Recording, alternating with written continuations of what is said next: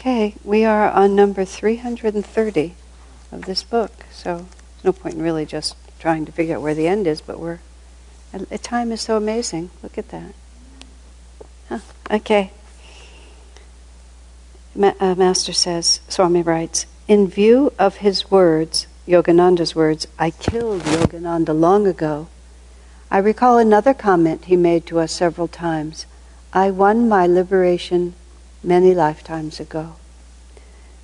It's just that's all there is to that conversation. Those were very important words that Swami wanted to put forward. It's partly in other places in this book he talked about Master being Arjuna with Krishna and being William the Conqueror and all those others. So we have those other incarnations, and Swami's trying to establish what kind of consciousness Master brought into those incarnations.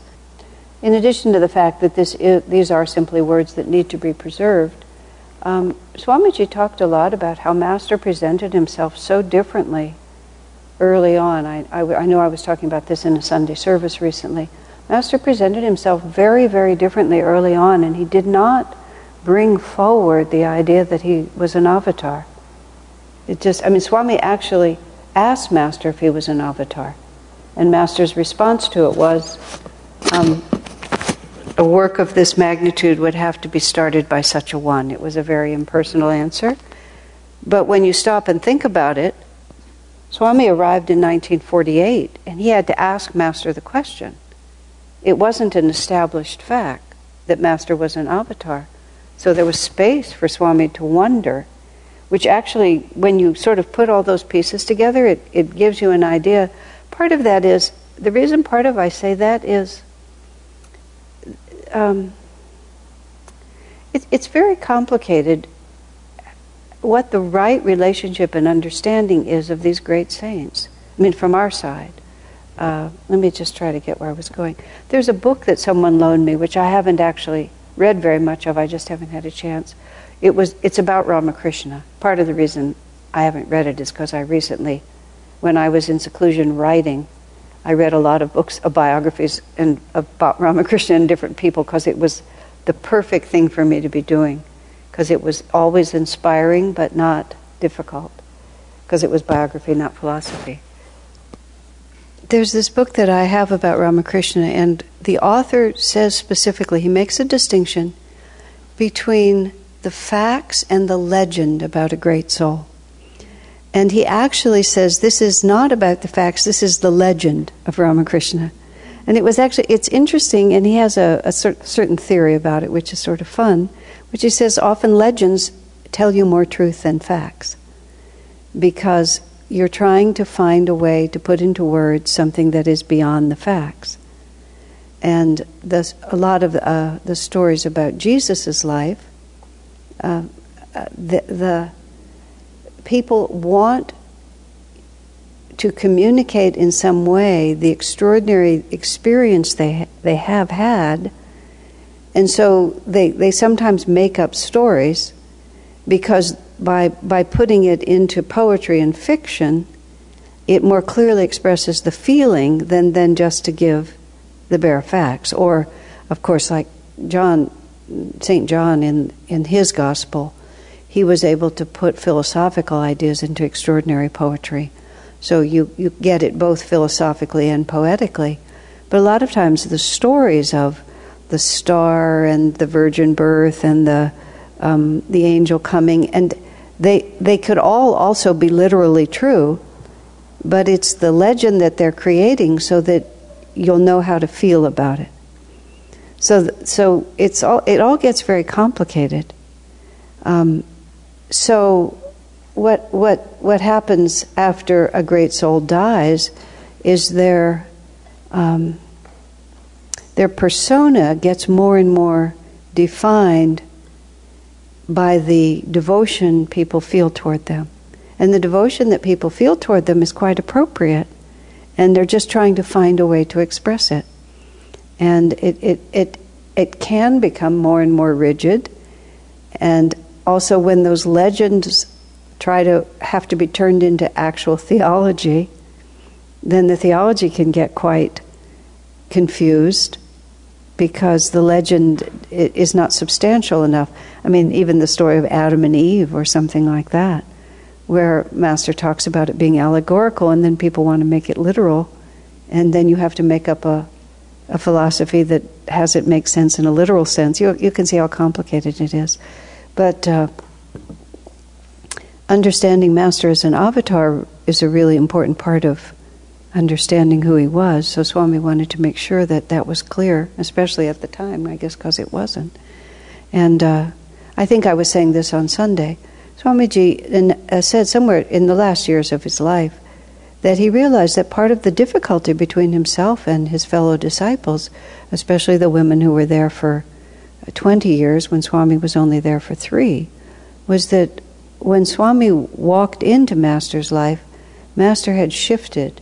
Even the disciples of Master, the women who were with him for so long, all spoke of how after his great samadhi in the summer of 1948, he changed. And in the movie Awake, where they interview and so on, it comes out that they talk about how different, that he was different. I read that recently in Phil Goldberg's biography of Yogananda. He quoted the disciples again. And among the things that Master said during that samadhi, where he was talking out loud and they were taking notes of the thing he was saying, was that Divine Mother said to him, I sent you a few, did she actually say lemons or bad ones at the beginning? Maybe bad ones. But and speaking of the disciples, but from now on I'm sending you nothing but angels. And Swami commented that he believes he was the first disciple to come after that. So it wasn't only looking backwards the role that Swami played, it's that Master made a turn at that point and became far more impersonal and far more universal, expansive in the way he was. And that was the only way Swami knew him.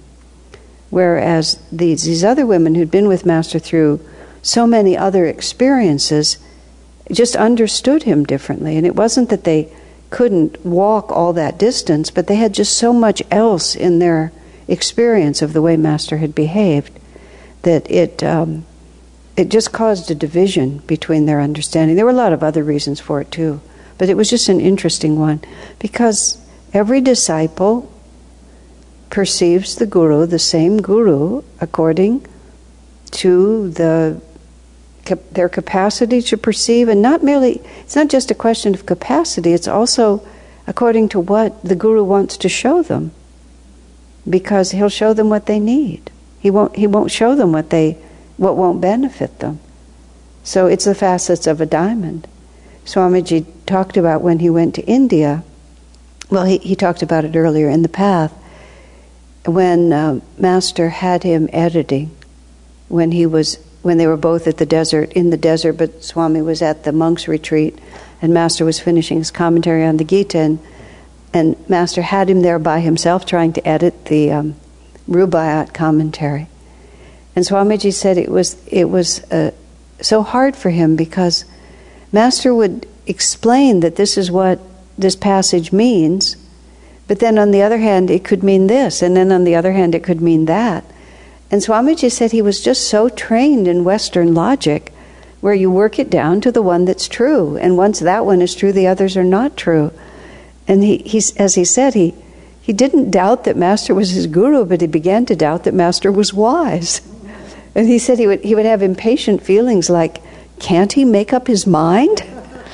And he said only later when he went to India, which was a few years after that, a decade after that, and he was exposed to the whole Indian way of looking at things, did he realize that Master was not below his either-or logic. He had just expanded into a completely other reality, and it was just completely different.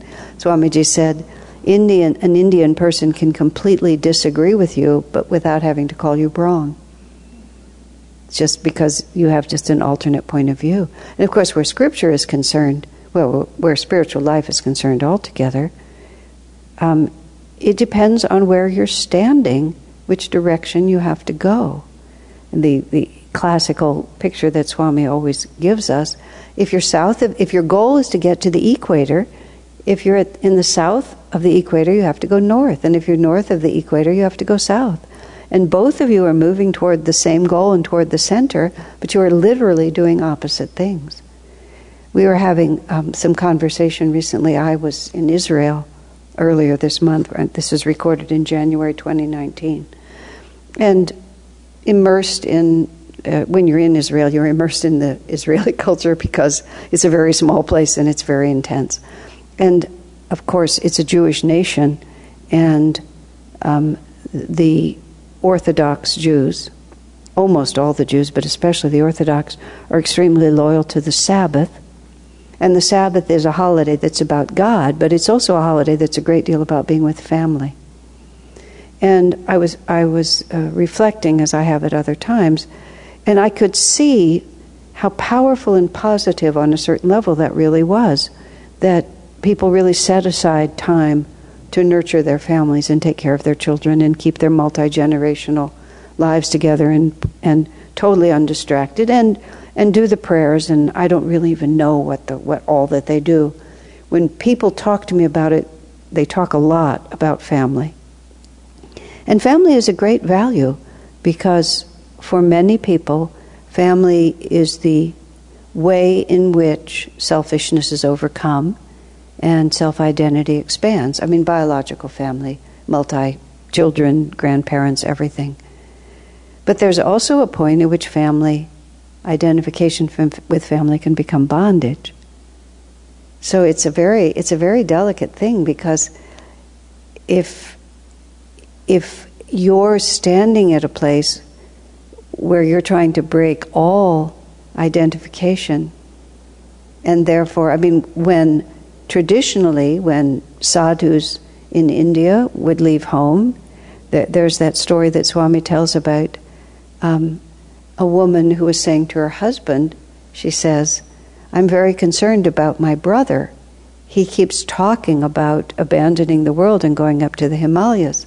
And the husband says to his wife, he said, "Oh, don't worry about him. He's just talking about it. That's not how it's done." She says, "Well, how is renunciation done?" He says, "Like this." And he took off his fancy clothes and he ripped his cloth and just tied a little loincloth around his waist. He pronamed to his wife and said, "From now on, I regard you and all women in the world as Divine Mother." And he walked out of the door and he never came back. Now, in a context of family values, there would be absolutely no way that you could ever think that was valid. But the Indian tradition is full of examples of people who are asked simply to walk away. There's the other story of the man and his wife who lived as renunciates in the forest. And the man was always telling God that, the moment you call me, I will respond no matter what. And the wife gave birth to their first child. She died in childbirth, and the baby was there. I don't know whether it's just a legend or whether it's a true story. The baby is there. And at that moment, God calls him to the Himalayas. This is how the story goes. And the man had, sworn an oath that whatever God asked him to do, he would do. And he tries to walk away, but then he prays. He said, "I can't. How can I leave my helpless infant?" And God tells him, he said, "Just conceal yourself in the bushes over here and wait." And just a moment later, a queen and her entourage come through the forest. The queen hears the baby crying and goes and sees that it's an abandoned newborn. She takes it to herself and says, God has given me this child and I will now raise it as my own in the palace. So then she walks off with the baby and the man goes happily to the Himalayas. So was that the wrong decision on their part to identify with the infinite and give up the finite? All of those relationships, especially the biological ones, are based on the definition of self as one body. Because as soon as this body dies, the tie soul to soul is not broken, because those are outside of time, and we repeat our loving associations over and over. but the definition of that relationship is dependent upon the body. And Catholic religious often cut the ties with the family because we're trying to break that self-identity. Now, in Ananda, we don't do that. We're living a more middle road, but that doesn't make it not true. So it's one of the things about Ananda that a lot of times our families would get frightened when we move in. It's so funny to me because when I was doing it, it was our parents, they were upset. And then I got old enough that the grown children would become upset because their parents would join, which always amused me immensely. But the fear always was that somebody was getting into a cult and that the relationship with family would be severed. But Master never asked us to do that. Swami never asked us to do that. But that doesn't mean that God doesn't come first. So it's all a little complicated. And now, why did I get into that? Let me just see if I can remember why I started that. Well, I think I was talking about how the Guru will show you whatever it is that you need to know. And not every principle applies to every person. I remember when Swami was giving a satsang about renunciation at one point, and he was really talking about his own extreme attitude of renunciation. And at the end of it, he said to people in the room, I won't give you the whole context, but he said to people in the room, don't even try to live the way I live. Instead of showing this attitude of such world renouncing, he said, don't even try to live the way I live. He said, you wouldn't be able to do it, and it's not even appropriate for you to try. Which is just a very interesting comment, because we tend to somebody once said to me, they were thinking of joining the Nayaswami order, and I asked what vow they wanted to take, and they said the final Nayaswami vow, which was not at all appropriate. I said, why? They said, well, because it's the highest vow. We're type A achievers, and that's the gold medal one, so I'll just do the gold medal one. No, actually, that's not how it works. It's not the gold medal for you, because you may need to raise 5 children, just because that would be the way in which, the appropriate next step would happen for you. All of this leads to a very, it helps greatly in relaxing our attitude toward ourselves and to other people. Because we don't even really know ourselves, where we stand and what we do. And often karma surprises us. We just discover that we have karmas that we didn't know we had. And then all of a sudden, there it is, and this whole reality comes out of you. Anyway. And so it is with everyone else. They're all just like us, just wandering around looking for the way out. Okay, any comments or questions about that? Number 331. It's a very long story, so I'll read the whole thing. The absence of ego consciousness does not mean that self-consciousness ceases to exist. Far from it. Rather, it is the sense of self made infinite. This great truth is described in his poem Samadhi in the following line: ever present, all flowing, I, everywhere. Often, with great enjoyment, Master told the following story to illustrate a master's complete lack of ego consciousness. Swami uses the word ego consciousness does not mean that self-consciousness needs to exist. It's almost like that, because self-consciousness has 2 different meanings. You almost want to say it's not that the master is not conscious of himself or conscious of himself as an individual, but it's rather that, the body becomes the whole universe. It's really hard to imagine, but it's marvelous to contemplate. That's why memorizing the poem Samadhi is so interesting. Ever present, all flowing, I, everywhere.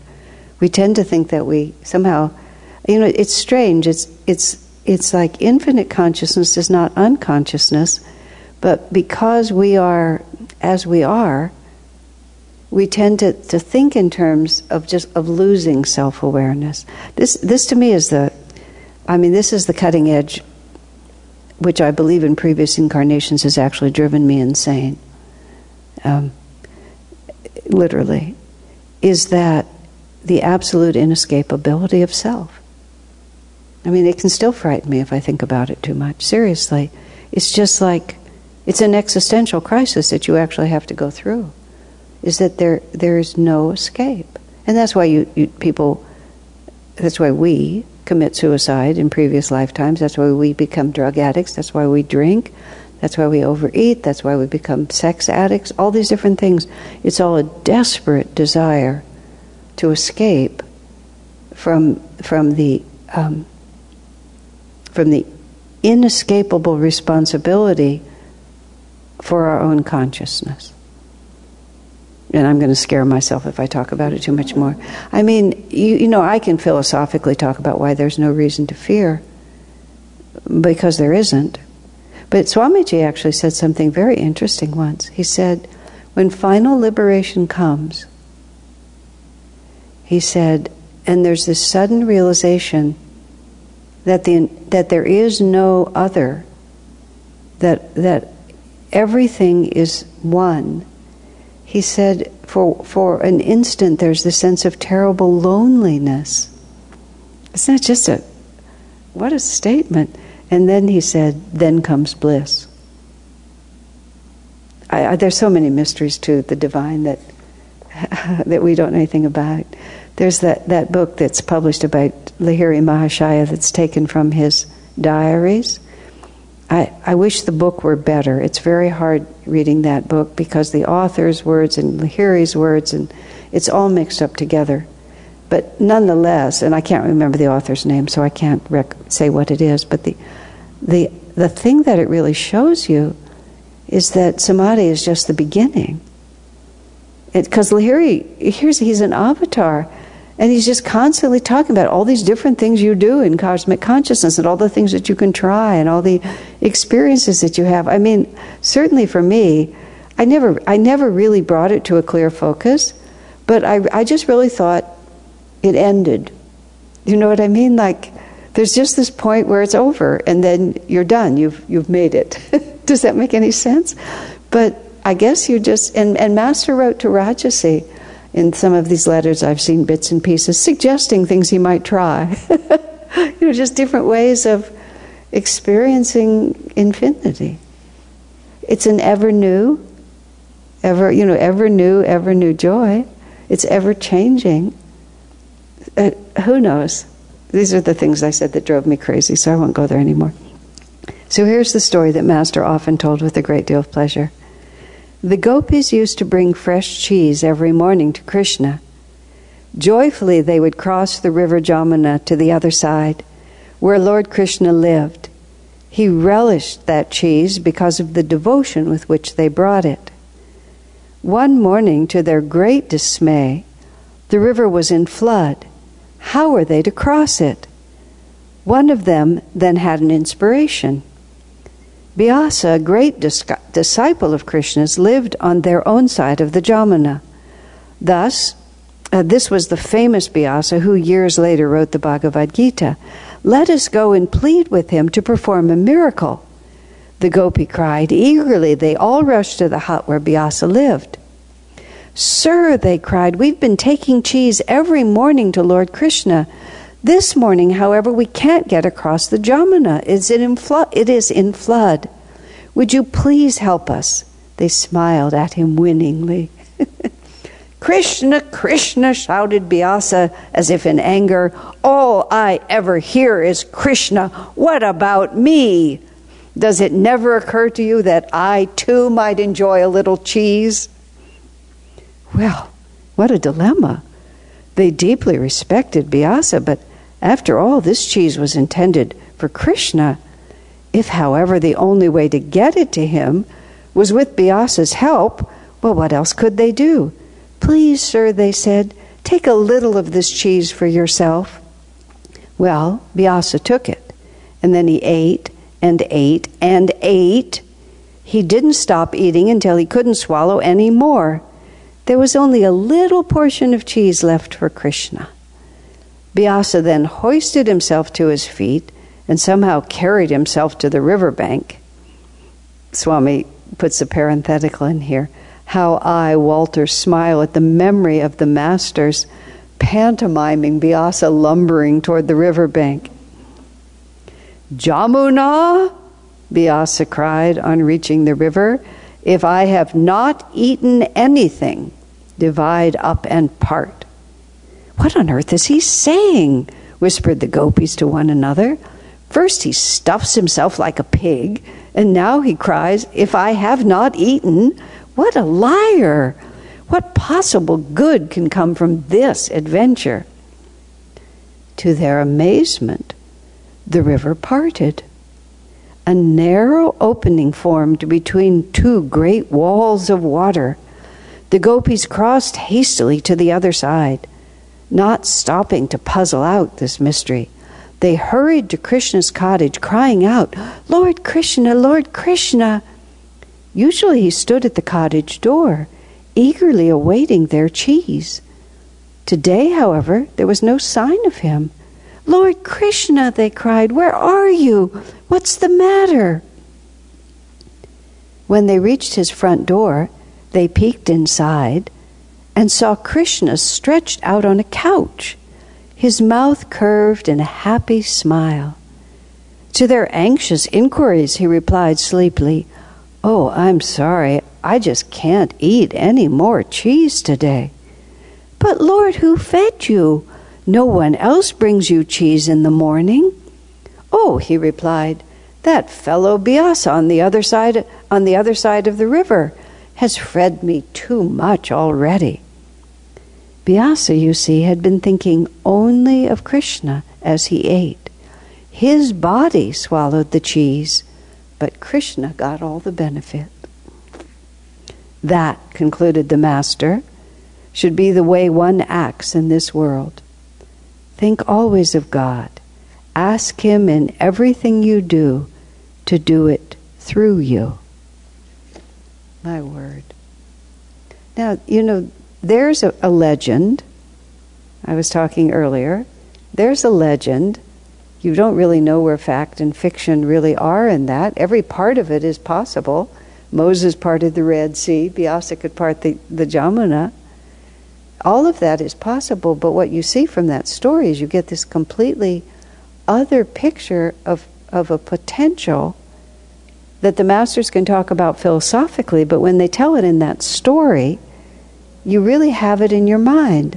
And one thinks to oneself, I say a little blessing over the food before I eat it, but who am I feeding when I'm feeding? We're feeding ourselves. We always are.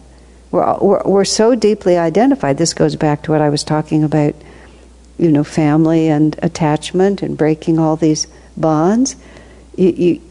For most people, it's not appropriate for them to even try. So, all of this has to be taken judiciously. For most people, it's not appropriate for them even to try. They would be suppressing too many aspects of their nature if they tried to act as if they didn't have a body, to act as if they didn't need other people, to repudiate their family, and even most people are not intended to be renunciates. I mean, in a formal sense, the monastic life is only for a handful. But you hear this story about Vyasa, and you realize it gives you a heart picture that starts with the feeling and isn't just about the ideas, about how completely we can redefine our self-definition. And this is what Master said, I killed Yogananda long ago. No one dwells in this body now but God. And that's not poetry. That's not poetic license. That's an actual statement of the reality of it, which this story then tells us Vyasa eats and Krishna gets full. It's just fabulous when you stop and think about it. And it gives us a whole way of entering into it that has a lot more magnetism than just the idea. I mean, actually, it depends on who you are. You see, this is a bhakti story, and for a bhakti it would work really well. For a strong jnani, they just wouldn't be able to go through all of this. They would do better with strong philosophical ideas, but for a bhakti it really takes you somewhere that you want to go. Isn't it marvelous? And Master was all those things to all people in every direction. whoever you were, he could be who you were. So, I remember when Swamiji was giving a certain mantra, and he spent a long time explaining exactly how it should be pronounced. And then afterwards he said specifically, that was for Shivani because she'll want to know. He spent a really long time making sure that we understood it exactly, because Shivani would need to know exactly. I got the drift, and that was enough for me. But he knew she needed more than that. So, there was 100 people in the room, but he knew what she needed, so he gave it to her. And I've heard Swami often talk in different ways, just depending on who's in the room. And if the wrong person, I won't say the wrong person, but he would never hurt someone, so sometimes he would just refrain from saying things that he would have said, but so-and-so, it would not help them to hear it, so he won't say it. Doesn't make it not true. It doesn't make him incapable, it's just a different, it's all individual, it's really marvelous. Okay, any comments or thoughts or questions? All right, number 332. Krishna gives this counsel in the Bhagavad Gita to his chief disciple, O Arjuna, be thou a yogi. One day Krishna said to Draupadi, the heroine of the Mahabharata, the wife of all the Pandavas, why don't you practice yoga meditation? So on one hand, Krishna's told Arjuna to be a yogi, and then now he asked Draupadi, why don't you practice yoga and meditation? Oh, I would love to, Lord, Draupadi answered earnestly. But how can I do it? Every time I sit to practice the techniques, I become so absorbed in you that I forget everything else. At those words, Krishna only smiled blissfully. So we're following again the same theme. He's telling Arjuna to learn certain practices and do them. And Draupadi is saying, but I can't, because the techniques are a means to an end. In our own, I was having a conversation with someone, and we were talking about certain delusions that too often can set in. And the response someone gave to me was, well, the only answer to that is deep meditation. I said, well, and this is a complicated question. Because a person can have great devotion and still not be able to meditate that well. And a lot of times, it's always been a dilemma for me exactly how much to emphasize meditation as the most important part of the path, even more how much to emphasize Kriya practice specifically as the most important part of the path. Because even meditation is a means to an end, and Kriya is just a means to an end. And that's what this particular story from Krishna tells you, but Krishna gives different advice to Arjuna. But he also, says you should practice these techniques, and she said, but I can't, because I'm already where those techniques are taking me. So it's not only, but it doesn't, the reason we can abandon those techniques when we find ourselves distracted by the fact that God is already present. We can't put them aside on the basis of the fact that ultimately we may not need them. It's quite different. But we always need to keep our minds on what the most important part of this is. And this is where Swamiji also said that Master taught many things in public, but to the disciples he talked mostly about attunement.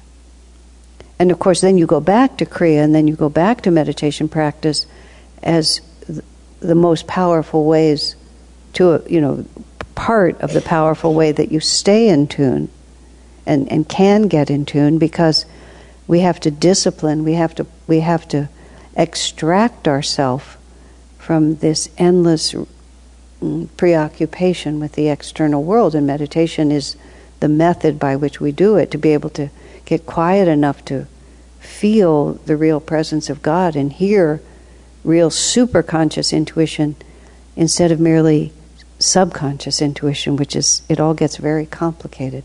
We can be very in tune with ourselves and feel very inspired, but it's because we've closed ourselves in not because we've actually transcended ourselves. But nonetheless, the right word for that is attunement and devotion and surrender.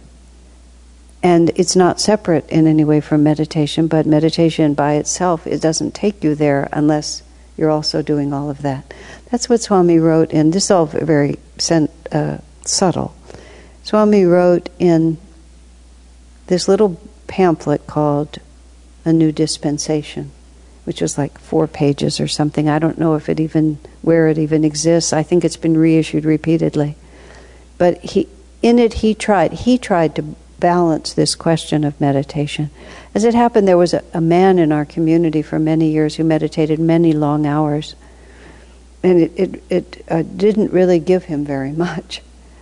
And Swami used him as an example of long hours of meditation, as he put it, and this was his phrase, without a corresponding effort to try to get in tune. He said, will not bring you what you want. And in fact, can be the reverse, because if pride sets in because of those long hours of meditation, then you can actually end up worse off than if you didn't devote yourself in that way. Because it's the grace of the Guru, it's the grace of God through the Guru that actually transforms us. It's not really our own effort that transforms us. I have this strange theory, which I think is philosophically completely unsound, and it doesn't even match my own experience, but it's a legend, which is that we never actually really change and we never actually get any better. It's just that we stop caring.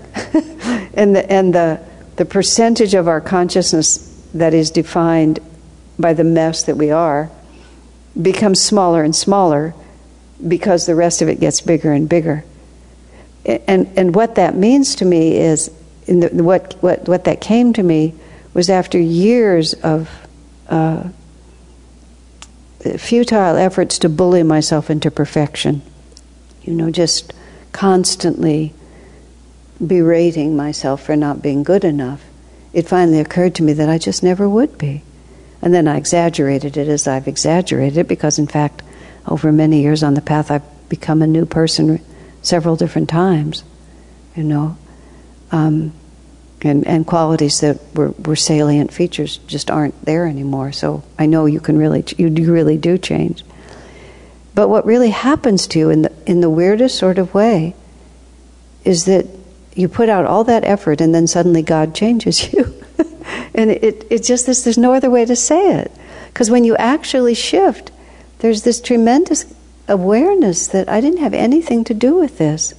It's just somehow God came and rescued me. However, if one hadn't put out all that effort, it's not likely that He would have rescued you, because what that effort did is, you see, the vrittis and the ego and the fears and the attachments constantly, you can almost look at it physically.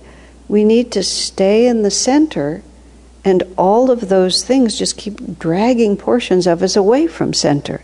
And we make a vortex over here of attachment to this person and extreme concern over this situation and disappointment. And by no means, I am not making light of these things. I'm saying it like this, but I am not mocking it. Not even a little bit. We just get caught in these vortices. And intellectually we think we shouldn't, but intellect doesn't rule. The heart rules, and we just live in these vortices. So we have literally moved out of center, and we're living in a vortex, just like there's the trunk of the tree and all the branches. And it doesn't mean that we can't participate in that, but when we shift our center over to there, attunement comes from the center. And insofar as we take pieces of ourselves and make other vortices, of which we have countless of them, the vrittis and the chakras, then that much of us can no longer be in tune, just by definition. But of course, some of us can. But then when you're in tune, what happens is all of a sudden something flows through you. And that's why you suddenly realize, oh, this isn't me, and it's never been me. It's just, I've just finally opened the door or moved the boulders aside enough, or dissolved the rocks, whatever you want, however you want to say it. And so meditation and Kriya put us in center and hold us in center. But it's being in center and therefore then receiving Him, as St. John says. That's where the transformation takes place. And it's actually really quite fun when you crash and burn and recover enough times to get a little faith in the process. And it's not fun when you see a new challenge coming. I mean, it's not yet fun for me. You know, I have more strength because I know that this too shall pass. And so that, you know, that helps. But nonetheless, we just have to do it over and over and over again until apparently one day it's completely done. So they promise. All right. So, any questions or thoughts about that? Number 333. The Master, after Sister Gyanamata's passing, was discussing her life with a few of us. What a great soul she was, he exclaimed. The body is only a plate. Eat the feast of spirit from it as she did, while you still have the body. After that, what happens to the plate no longer matters. Swami is writing that in the context of his readers remembering that Sister Gyanamata had very poor health. And for 20 years, Master said, he kept her in her body, and she suffered greatly in physical ways. But he's also telling his disciples at that point that she'd eaten the feast of spirit off the body, so it didn't matter what happened to the plate, whereas others watching her who are more involved in being the body might have seen it differently. It's very, very hard to see it as the Masters see it. And, you know, what she was doing, what kind of karma, whose karma she was working out, whether it was her own that she was finishing, whether she was doing karma for Master's work, for her own disciples, who knows. But body is a different reality. It's good also, you know, it's just good to remember these things. Your body ages, your body changes. It just isn't us. I was commenting, I had to choose a photograph, or I had several photographs to choose to put for this book that's about to be published that I've written. And Tejindra, the designer, asked me which one of those pictures I wanted to use, just so we're between two of them. I told him, my face has never looked like my face to me. So I can't really tell which one, because even when I look in the mirror, I'm always a little surprised by who looks back at me. Maybe everyone is. Maybe we just live in different bodies, or who knows what it is. The only time I was telling Karen Gemma, I was remembered this. When we did the play about St. Francis, not recently, but we did it 20 years ago, maybe in our school, or 15. We were in this building, so whenever it was. And at that time, we didn't have enough children to really cast it fully, so adults were in the play. So I played St. Clair in that play for part of it. And I got a costume from Maggie at Ananda Village, and it was this beautiful dove gray nun's outfit, complete with, you know, the thing that you put around your face. So when I put the whole costume on, all that was showing was just this little circle of my face, which is like what nuns wear. And so I kind of was in the minister's room, which was the dressing room, and I put the whole thing on, and then I turned around and looked at the mirror, and that was the first time I looked like myself to myself. And I joked and I said, yes, this is the look I've been trying to achieve. Because it's just how many lifetimes of not even looking in a mirror, but of that being the self. You know, I'm sure I've had countless lifetimes like that, but it was really striking. And I've never had anything before or since that was as striking to me as that. Oh yeah, there she is. That's who I've been looking for. Odd, isn't it? Now, let me think, why was I saying that? Oh yes, it was about our relation to the body. So it's complicated. At the same time, and I will just put this in because it's important, I was never very good at being a girl. I just never...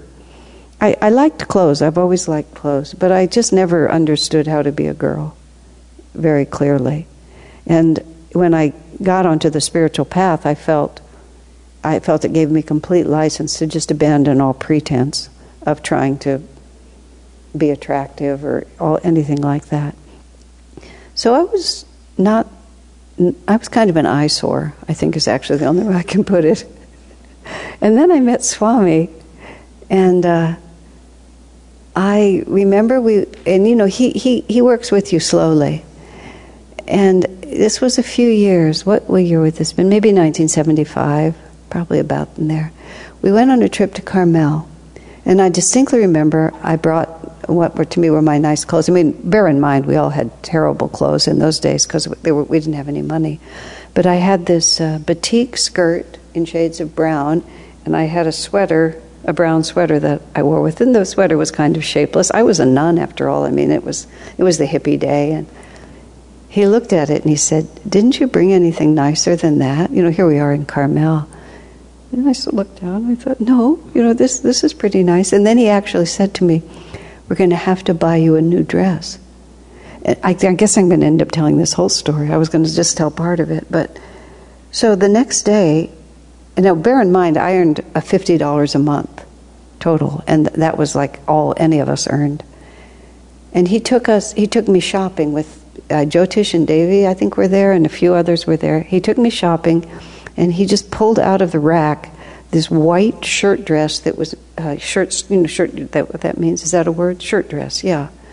That was made out of white eyelet fabric, and it was sort of short. It came like, and I never wore anything. I wore everything was ankle length. I never wore anything short. It was like either just below my knee or mid knee. It was just terribly. And I put it on like this, and it was actually slightly transparent so that you could see my underwear through it, and I didn't have a slip. Swami said, "Pretend it's her bathing suit." That's what he actually said out loud.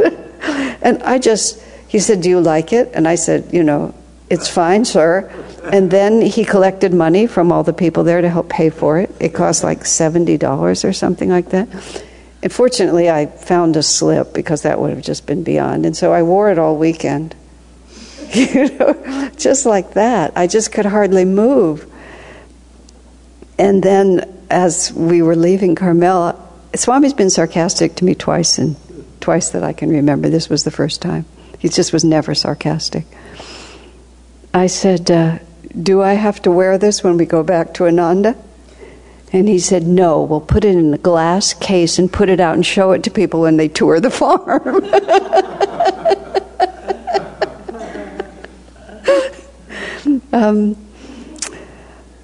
But he said, basically, "We have to look at you."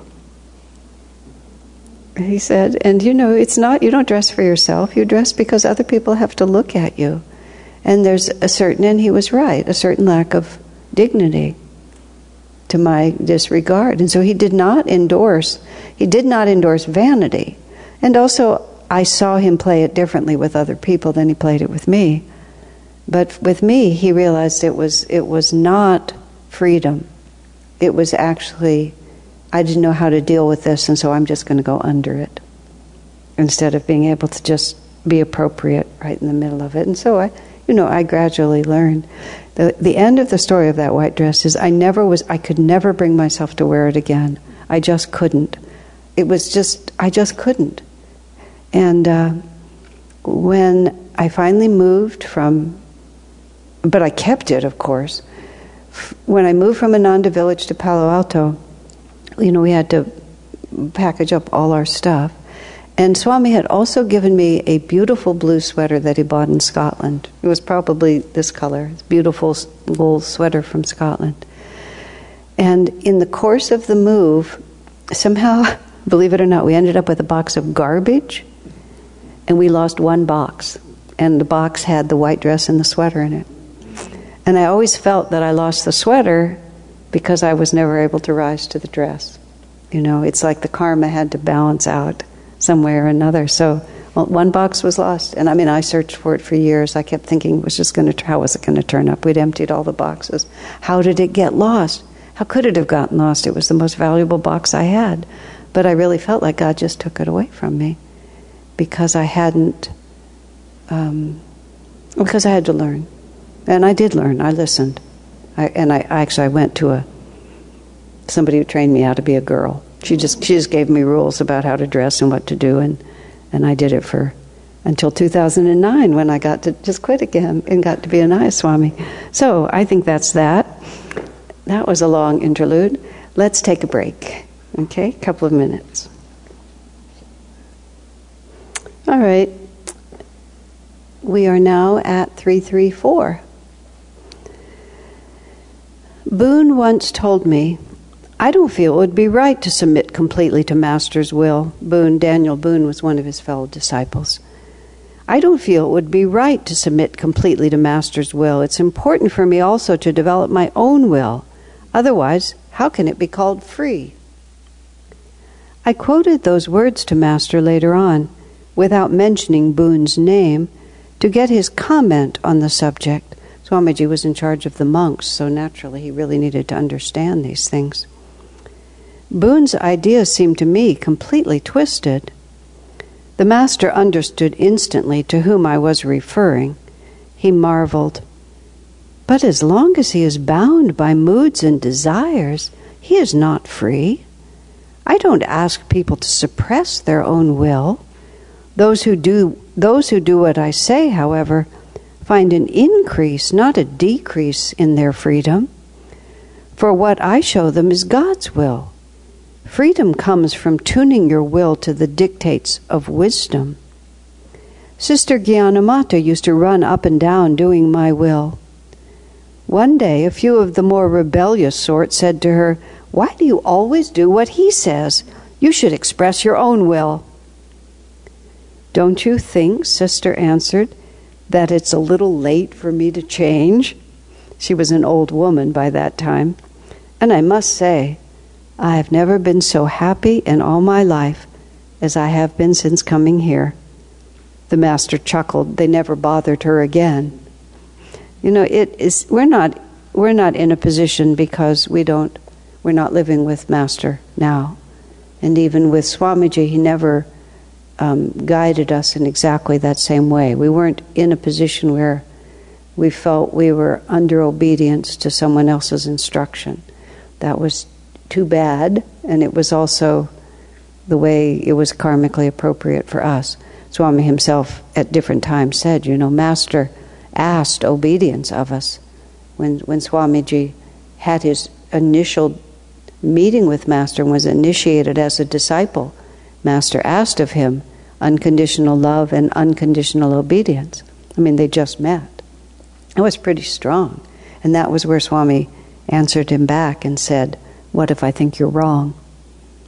And Master said, "I will never ask anything of you that God doesn't tell me to ask." And then Swami had so much faith in Master, immediate, intuitive faith, that he said, "In that case, I give you my unconditional obedience." But it was a very different relationship than any of us are in to anyone. One can vow that within oneself, but then the instructions are subject to our own filter, which is, it's not as easy as we would like it to be, because ego is very, very slippery, and the vrittis can distort the messages very easily. Humility it's nice to be humble in these things. But with Master, the question of just doing what he said was really there. He would assign your jobs and tell you what you were supposed to do. But he was encouraging and supportive. He wasn't dictatorial. Swami often said that, the picture of Master as this unreasonable disciplinarian, it's very, very upsetting to Swamiji to have him even almost increasingly portrayed that way, because he had that right which the disciples had given him, but he only ever used it when he thought it would be helpful, and he never he never used it for the sake of just using it. And he encouraged, and it's very interesting in Autobiography of a Yogi. This is a nuance to this story that it seems to me it's vitally important to know. Sri Yukteswar in Autobiography of a Yogi is presented as a pretty draconian guru, you might say. And Master even makes a point of how, it wasn't easy. He wanted to dislodge every diseased tooth in Master's metaphorical mouth, as he put it. And he just didn't matter whether there were other people around or anything. Sri Yukteswar would tell Master what he thought he needed to hear, and that was that. And yet, you have this whole story about this young man named Kumar, who somehow Master Sri Yukteswar had an affection for. His charms were lost on the others, but the Guru supported him. And then Kumar got it into his head that he wanted to go back to his home village. He wanted to visit his home village. And Sri Yukteswar knew that spiritually it was a very bad thing for him to do, because he wasn't strong enough to put himself back into that environment. But Kumar insisted on going, despite, as Yogananda writes it in the autobiography, despite Sri Yukteswar's gentle hints that he should not. Gentle hints, this man's whole spiritual life was on the line, and all Sri Yukteswar did was hint. Because if there was no receptivity, if the Guru had to overpower your will to get your cooperation, then it wasn't going to do anything for you spiritually. It was those who received him that he was able to help.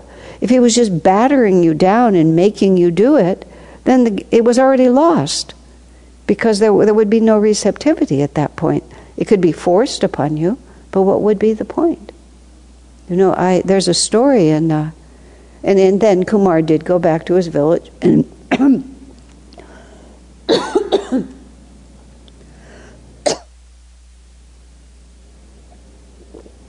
and when he returned, as Yogananda says, it soon became obvious that he'd picked up a number of unsavory habits that made him unsuitable for ashram life.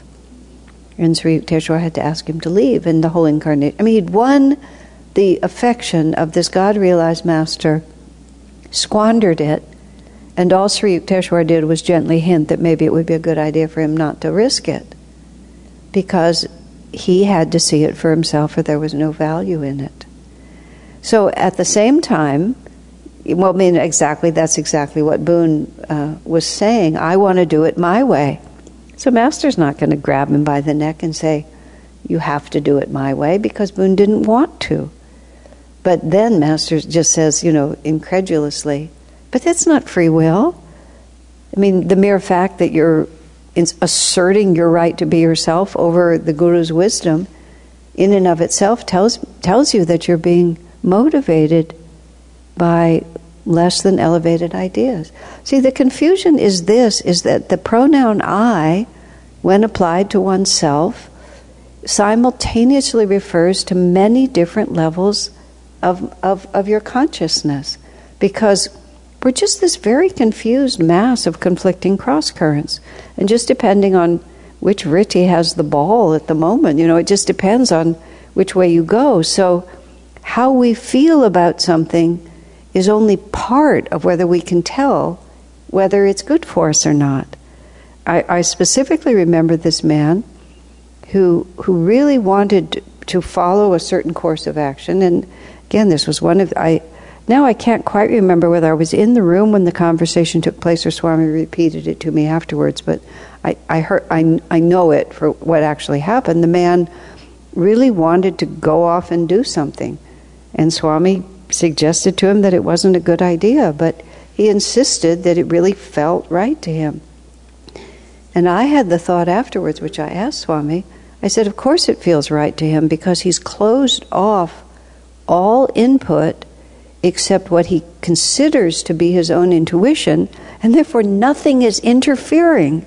He's able, and then as I got to understand the question of intuition more, of course there's harmony if there's only one person there, but as I got to understand intuition more, what we call intuition is that your inner voice. But your subconscious can speak, your conscious can speak, and your superconscious can speak. And what we want as devotees is not merely to do what we feel. What we want to do is do what our superconscious is guiding us to do. And it is just not always that easy to discern. And something will feel really powerfully right because it's so in tune with our subconscious, which is to say, which in tune with everything that we presently are, but not necessarily in tune with what the Guru knows we can become. And this is often where the conflict comes between either God's will or instructions that were given or advice that we receive from other people. And there's no simple answer to it, because it also does not work to not also have a sense of your own inner reality. It's just a great deal of humility is very helpful, and a great deal of it's this balancing line between having the courage to go forward with what you think is right, and also the humble willingness to be corrected at any moment. And it's just something that we all learn, and we mostly learn from crash and burning. I had one experience where we were trying to solve some difficult situation where a lot of people were involved, and I just came into my head, really just came into my head that I knew exactly what we ought to do. And so I presented to people that I knew what we should do, that this was the solution. I didn't present it very well, and I didn't get a really good response. And then I started pushing back, and it got a lot worse. It got really, really bad.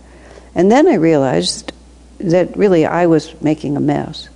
So I wrote a letter to the people involved, and I said, whether or not my first intuition is true, I have now corrupted it with my ego attachment to it, and therefore I withdraw from the discussion. And I did, completely. And after a short time, everyone came to the conclusion that we should do exactly what I had suggested right from the start. Because I wasn't wrong, but my lack of humility, my lack of willingness to be wrong in the situation, you get a superconscious intuition, but then the ego says, I have a superconscious intuition. And then as soon as you grasp it like that, it ceases to be superconscious, because the very vibration of it is too subtle to be held like that. And so you may still not be wrong, but you're no longer right. But it's difficult, and it's also not difficult at all. You just kind of do the best you can, and as long as you have humility, everything works out. And as long as you recognize that superconscious is a flow. And if I make it too rigid, even if you make decisions and start on a course of action, which in this world you have to, there's still this sense of, well, we'll see. I mean, I've had lots of experiences, where I just don't know what God wants until I finally realize that He doesn't want what I want. That's why I don't know. And I can't hear it because I just want a certain answer. And I think I don't feel that way, but even the lack of clarity sometimes becomes clarity. Oh, yeah, that's why. That's when Swami said to me, it's not hard to know God's will. I said, yes, it is for me. Oh, because I know His will, but I don't like it. So I'll pretend to be confused, because otherwise I would have to follow it. And that would be so unpleasant. Okay.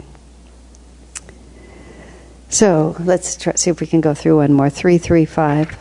This is short. My intention in writing this book has been to exclude as much as possible any autobiographical material.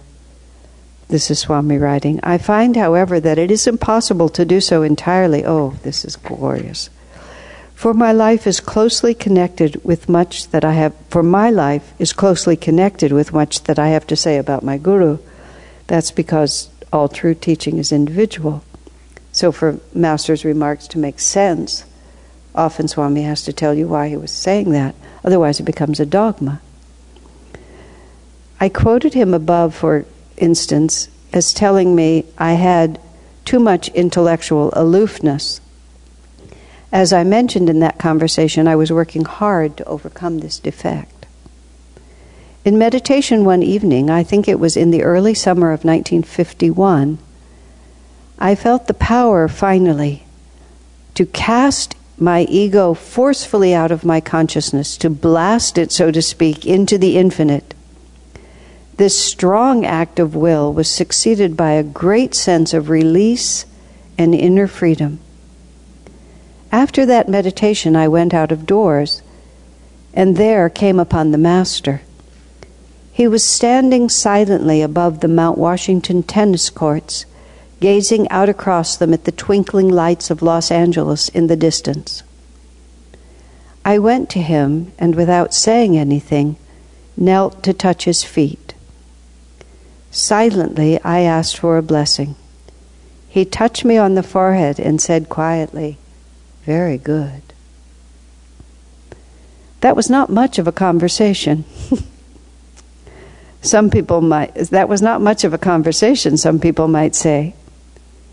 Yet in some ways, it was the most important conversation we ever had. For from then on, I never again felt a personal involvement in anything I did.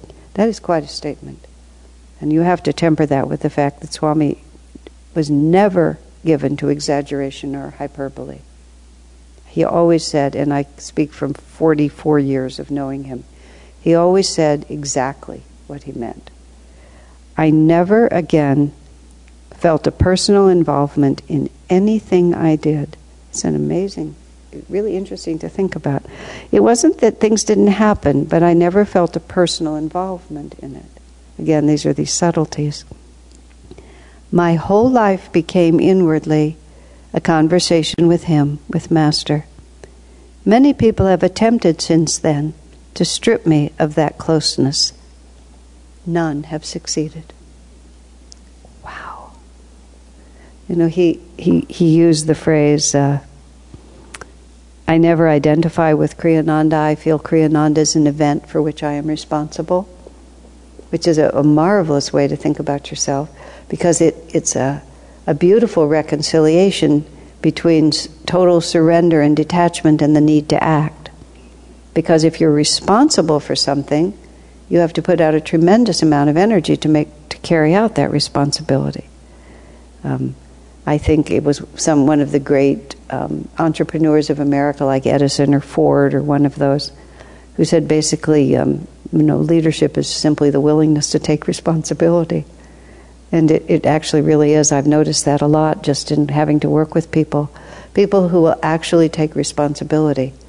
There have been many people through the course of our lives here who will, but such people are just like gold, because you ask them to do something and you just know, you don't even think about it after, they'll take responsibility, and if it doesn't work, they'll figure out a way to make it work.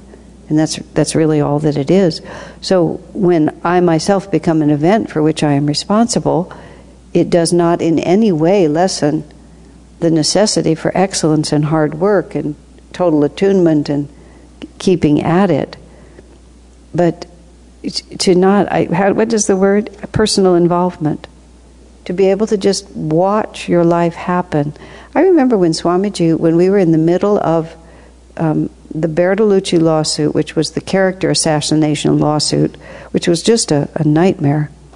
And he had to sit in court and hear people just talk about someone that had no relationship to him. That was just this incredible story of this perverted, power-mad, crazy person. It was just insane.